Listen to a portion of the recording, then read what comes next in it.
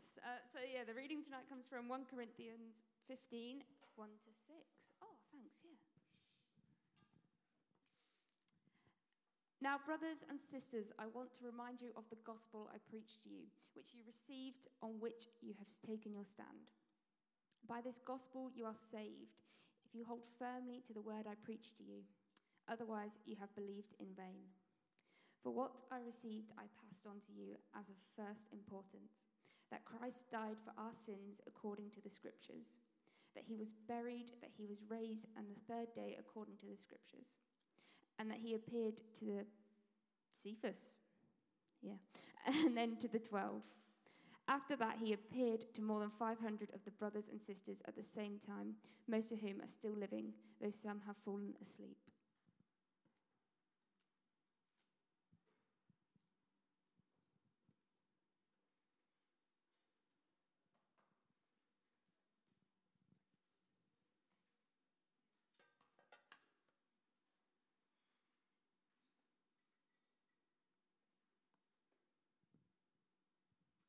Let's pray. Jesus, I ask that the words of my mouth and the meditation of my heart will be pleasing in your sight tonight, and that everything you want to say will be said and will be heard and be received, and everything that I want to say, which actually isn't what you want to say, will just fall away and be ignored. Amen. Brilliant. It is so good to be with you tonight. As I said earlier, I'm very new here, so if you don't know me, that's why, and I'm really looking forward to getting to know you.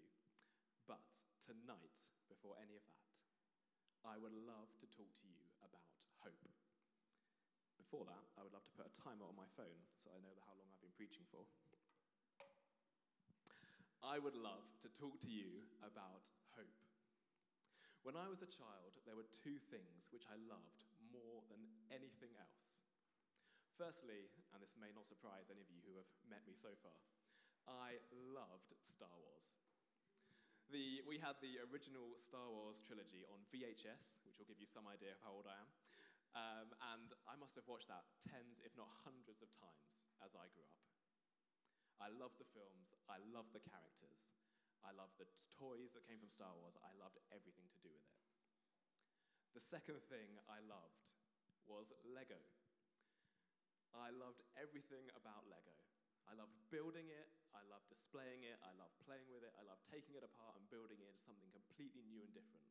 I loved letting my imagination just run wild with it.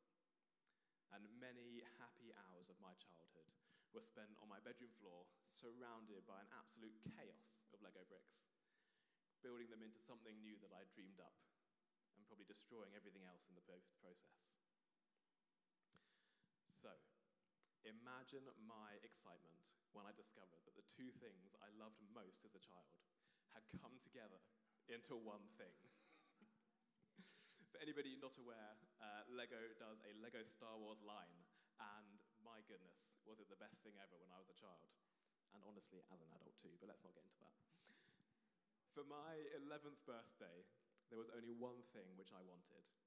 The Lego Star Wars spaceship, the Millennium Falcon, which if you've seen the films is iconic, all that. I'm not going to bore you. Anyway, now it might be an understatement to say that this was quite a big toy set. And it was definitely beyond what I could expect to receive for a birthday or a Christmas or anything like that. But somehow, I convinced my parents to buy it for me as a joint birthday and Christmas present. Did anybody else do that as a child? You know it's too big to get for a birthday or a Christmas, but you really, really think you should have it. So you try really hard to convince your parents, and eventually they give in. I think the real question is, do you get it at your birthday or do you get it at Christmas? Do you get it first or later? Well, in my house, it was definitely later. So there was about 4 months between my birthday and then Christmas. And so for those 4 months, I lived in hope of what I was going to receive. I knew what it was, I knew when it was coming, I knew everything about it, but I had to live in hope of what was coming. And after months, which felt like years to little me, I'm sure, the day finally arrived, and it was everything I could have hoped for. It took me 2 whole days to build it, and at the end of those 2 days, I took a step back and took it all in. All of my hopes had been fulfilled, and it was the happiest I had ever been. at least I'm sure that's how it went. Honestly, I can't remember quite that far back with particular clarity, but I'm sure it was something like that. Young me absolutely loved it. This evening, I would love to talk to you about hope. Through Jesus' death on the cross, his resurrection from the dead, and his ascension into heaven, we have a hope that is unlike anything else, unlike any hope that we may be used to on this earth. Anything we've hoped in, whether it is something we want, someone we believe in, something we are excited for. The hope we have in Jesus is unlike any of these things. It does not fade over time, it does not let us down, and it does not disappoint. The Lego set that I received may have seemed like the best thing in the world to me at the time, but it was only a few weeks before I had discovered something even more exciting, seemingly, and had started hoping for that instead. If you support a sports team, even the most successful team in the world, there will be times when your hope in them is let down, when they are unable to deliver on that hope that you place in them. I'm not going to make any comments about particular teams, mainly because I know very little about sports and I would expose myself. All the things that we put our hope in will ultimately let us down or lose their relevance to us. But the hope we have through Jesus' death, his resurrection, and his ascension is unlike any of these hopes. And I'd love to explore some of the reasons for this hope we have. So firstly, we have hope because Jesus' resurrection proves the success of his death on the cross. Jesus dying was incredible, and as I understand it, you looked at it last week before I had arrived, but even if not, hopefully you have even just a borderline understanding of the death of Jesus. God becomes human, and not only does he choose to live amongst us and get to know us and experience everything that we experience, but he goes one step further and he dies on our behalf, taking the penalty of everything we deserve, everything that should be coming our way, onto himself. And in doing that, he defeats sin and the consequences of everything we get wrong, everything we mess up. And the way is opened for us to come to him and know his love. That is incredible. But if Jesus had died and all that was true, and then he hadn't come back to life, it would have rung a little bit hollow. But actually, Jesus' resurrection, it doesn't make those things true. Those things are already true, but it seals them and guarantees them and proves them. It proves the truth of them. In 1 Corinthians 15, which we heard Becca read from today, slightly later in the passage, Paul says, "If Christ had not been raised, our preaching is useless, and so is your faith." What a bold claim. Imagine the first thing I'd say when I got up here is, if such and such, then my preaching is useless, and all of your faith is useless too. There's not many things you can make that claim about, but the resurrection is one of those things. If Christ has not been raised, it's all for nothing. Our faith, Christianity, stands or falls on the truth or the falsity of the resurrection. Lots of people die. Every single one of us will probably die unless Jesus comes back sooner. Every now and then there's some anomalies to this. We see Jesus raise Lazarus from the dead, but then Lazarus would have died again. Further back in the Bible, we see that some people, like Elijah, they seem to go straight to heaven without dying, which is pretty impressive. But Jesus is the only one who dies, passes through death, comes out the other side, and then doesn't die again. He not only dies and redeems us, but he rises to life and defeats death in the process. The resurrection is the proof of the crucifixion. It reveals it for what it really is. And I was thinking about how to describe this, or how I'd like to open it up. And again, this will probably just reveal more about myself, but since growing up, one of the things I also love is the Marvel Cinematic Universe. And if any of you who have seen Avengers Endgame, the culmination of so many of those films, there was a point when all hope has been lost. Half of everybody alive ever, or currently alive, has been killed or just wiped out of existence. And the heroes have gone and undergone an incredible journey to try and reverse that effect. And the moment comes when they get the gadget, the thingamajig, the doodad. They snap their fingers. That was a terrible snap. They snap their fingers. and suddenly everything is reversed. But there's a weird point when they're like, we did it, we think we did it, but does it happen? Is it true? Has it worked?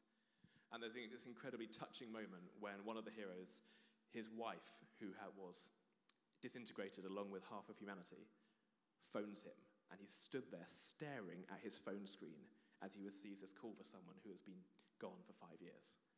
And it is in that moment that he picks up that phone and hears her voice, that the truth of what has just happened is made known. They'd already brought everybody back, but it is in that moment, as he engages and as he answers the phone and hears her voice, that the truth of that reality is made known, and they know that they've won, or at least they will have done in an hour's time at the end of the film, but anyway. So, if the cross is God's no against us in judgment on our sin, so everything we've done, if the cross is God saying no to all of that, but instead of coming onto us, it goes onto Jesus and he endures it for our sake. If the cross is God's no to everything that we were, the resurrection is God's yes to us in the affirmation of Jesus. As Jesus is raised, God stops saying no to all the things that we think define us, all the ways we mess up, and God starts saying yes to all the things that now define us. Jesus defeated not just sin in dying on the cross, but death in rising back to life. He didn't stay dead. And what does that mean for us? Well, it means that when we die, it's not the end. When we die, we will be with Jesus through the resurrection. Because it's not just him that gets raised. He is just a glimpse of what is to come. He is the example that all of us will follow. And so actually every single one of us will be raised just as Jesus was, back to life when we die. What an amazing hope. And that is not to downplay suffering, that is not to downplay death. Those things remain painful, and those things remain incredibly real. Jesus does not wipe away that pain right now. He doesn't say, oh, you can forget about, don't need to cry, it's okay. No, he doesn't say that. But actually we have a hope that goes beyond those things. And the result of that is that actually the hope we have in Jesus isn't just for the future, some far-off thing that we may never obtain, or maybe it's coming one day. It's something that affects us right now. 1 Corinthians 15, a little bit later, again, verse 19. If only for this life we have hope in Christ, we are of all people most to be pitied. If it's just hope for right now, then actually that's meaningless. If it's just hope that actually Jesus died for us and now we can be a little bit closer to God and live a little bit of a better life and have some happiness, that's meaningless. It's the now and the not yet. It's the now and the future. Secondly, we have hope because Jesus' resurrection shows us how the story will end. The resurrection shows us, it doesn't just leave us hoping, it shows us that God will ultimately triumph. That creation will not be discarded, we will not be thrown away, but we will ultimately be renewed, restored, and reaffirmed. God isn't leaving any part of us behind. Imagine if you, well, it may say imagine. I don't know what it's like for you when you read a book.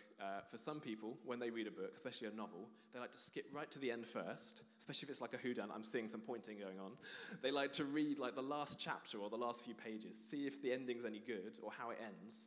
And then if they like that, they'll read the rest of it. My mum is a prime example of this. It drives me out the wall. I'm like, how can you enjoy it? Anyway, that's getting off topic.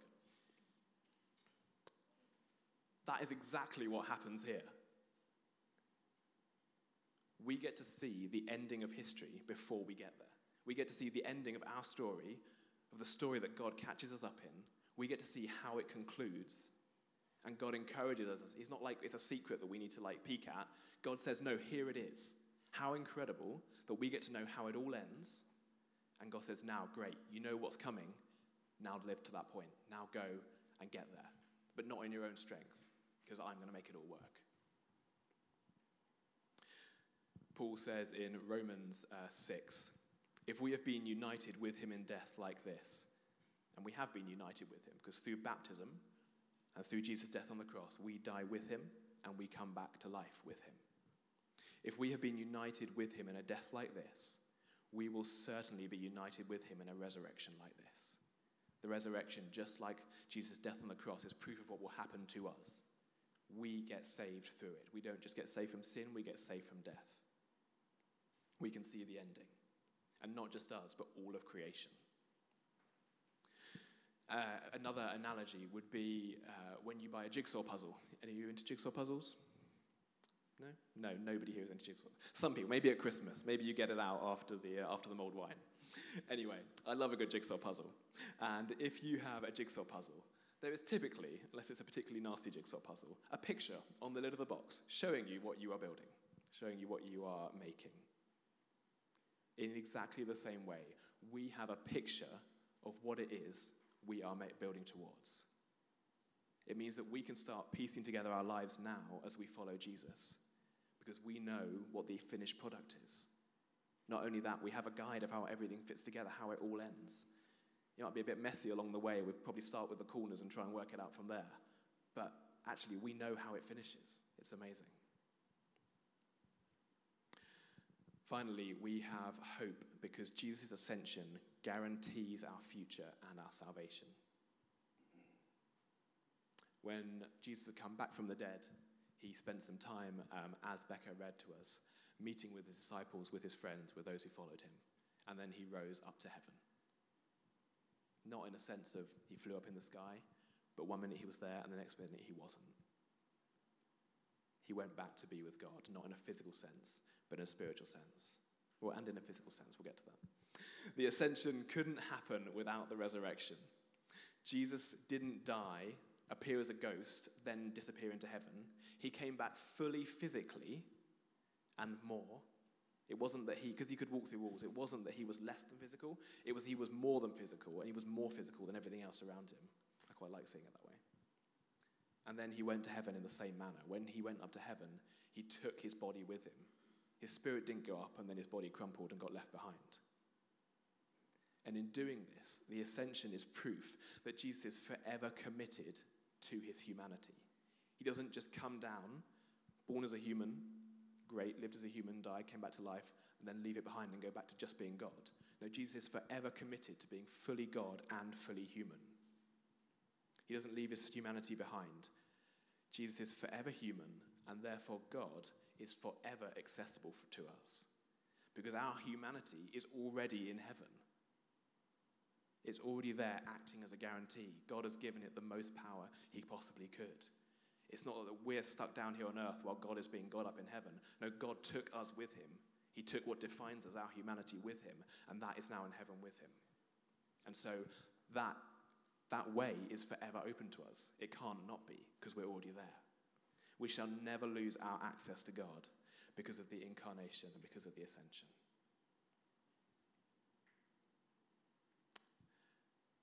And finally, we have a hope in Jesus.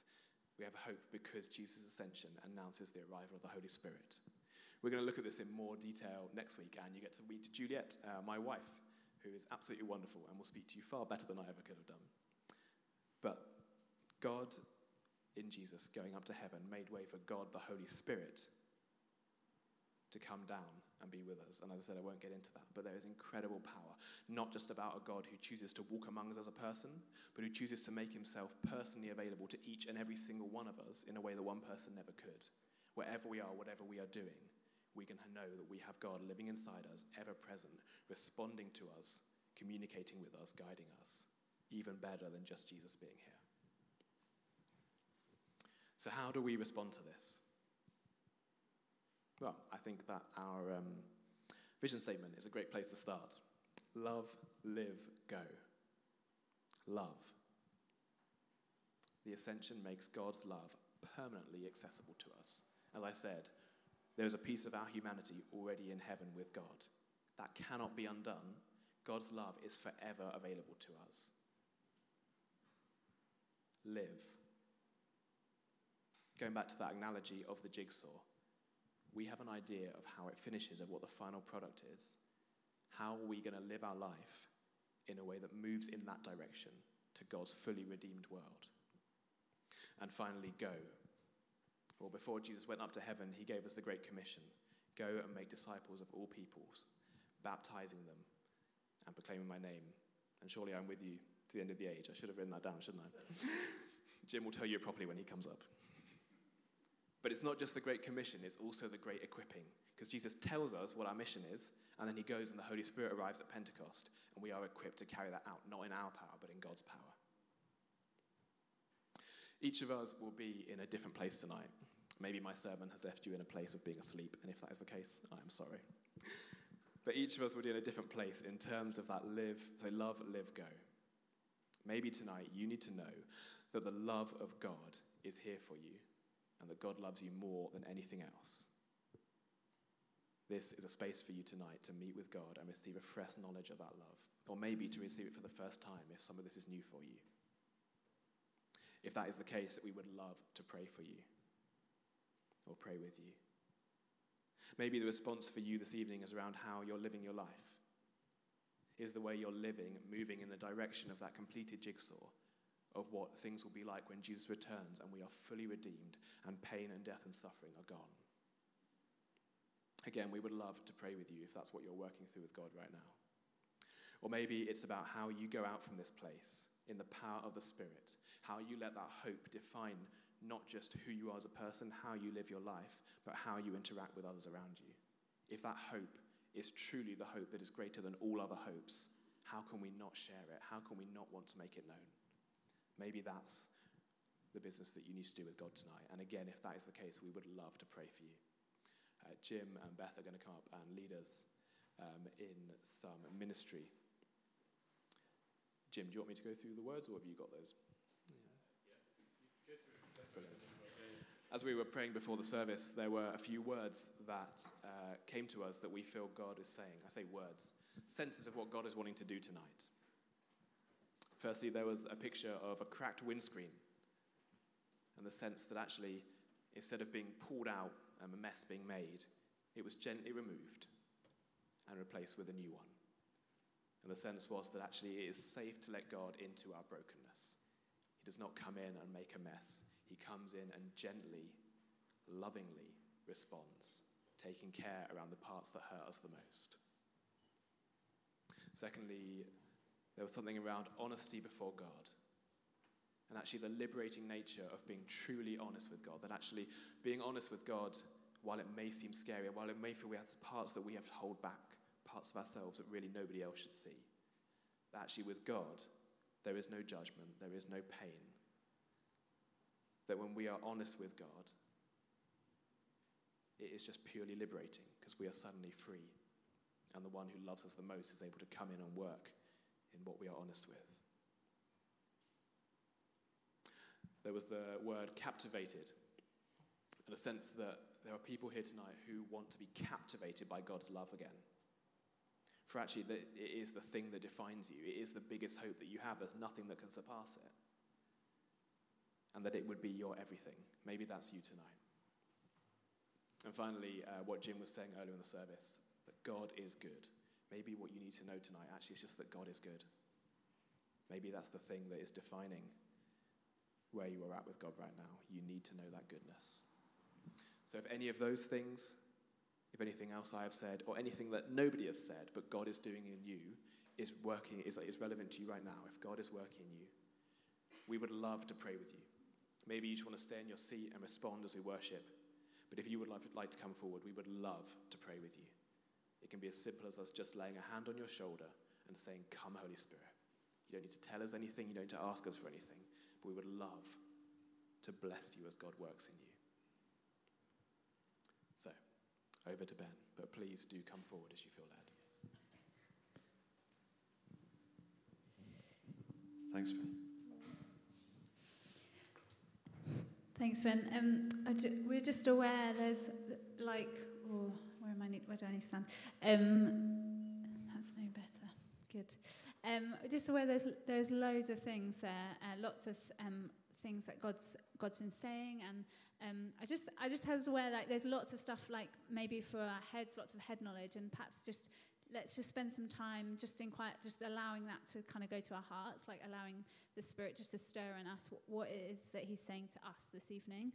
Because there's lots of stuff. So we're just going to spend, perhaps if you just stand, as kind of a posture that you're here, you're ready, you're open to receive from God. Maybe you want to put your hands out in front of you as well. And we're going to spend some time in quiet, just waiting, and just allow the Spirit just to speak to you. What is it that He's saying to you this evening? So I'll just pray. Come, Holy Spirit. Would you come and would you fill each of us now?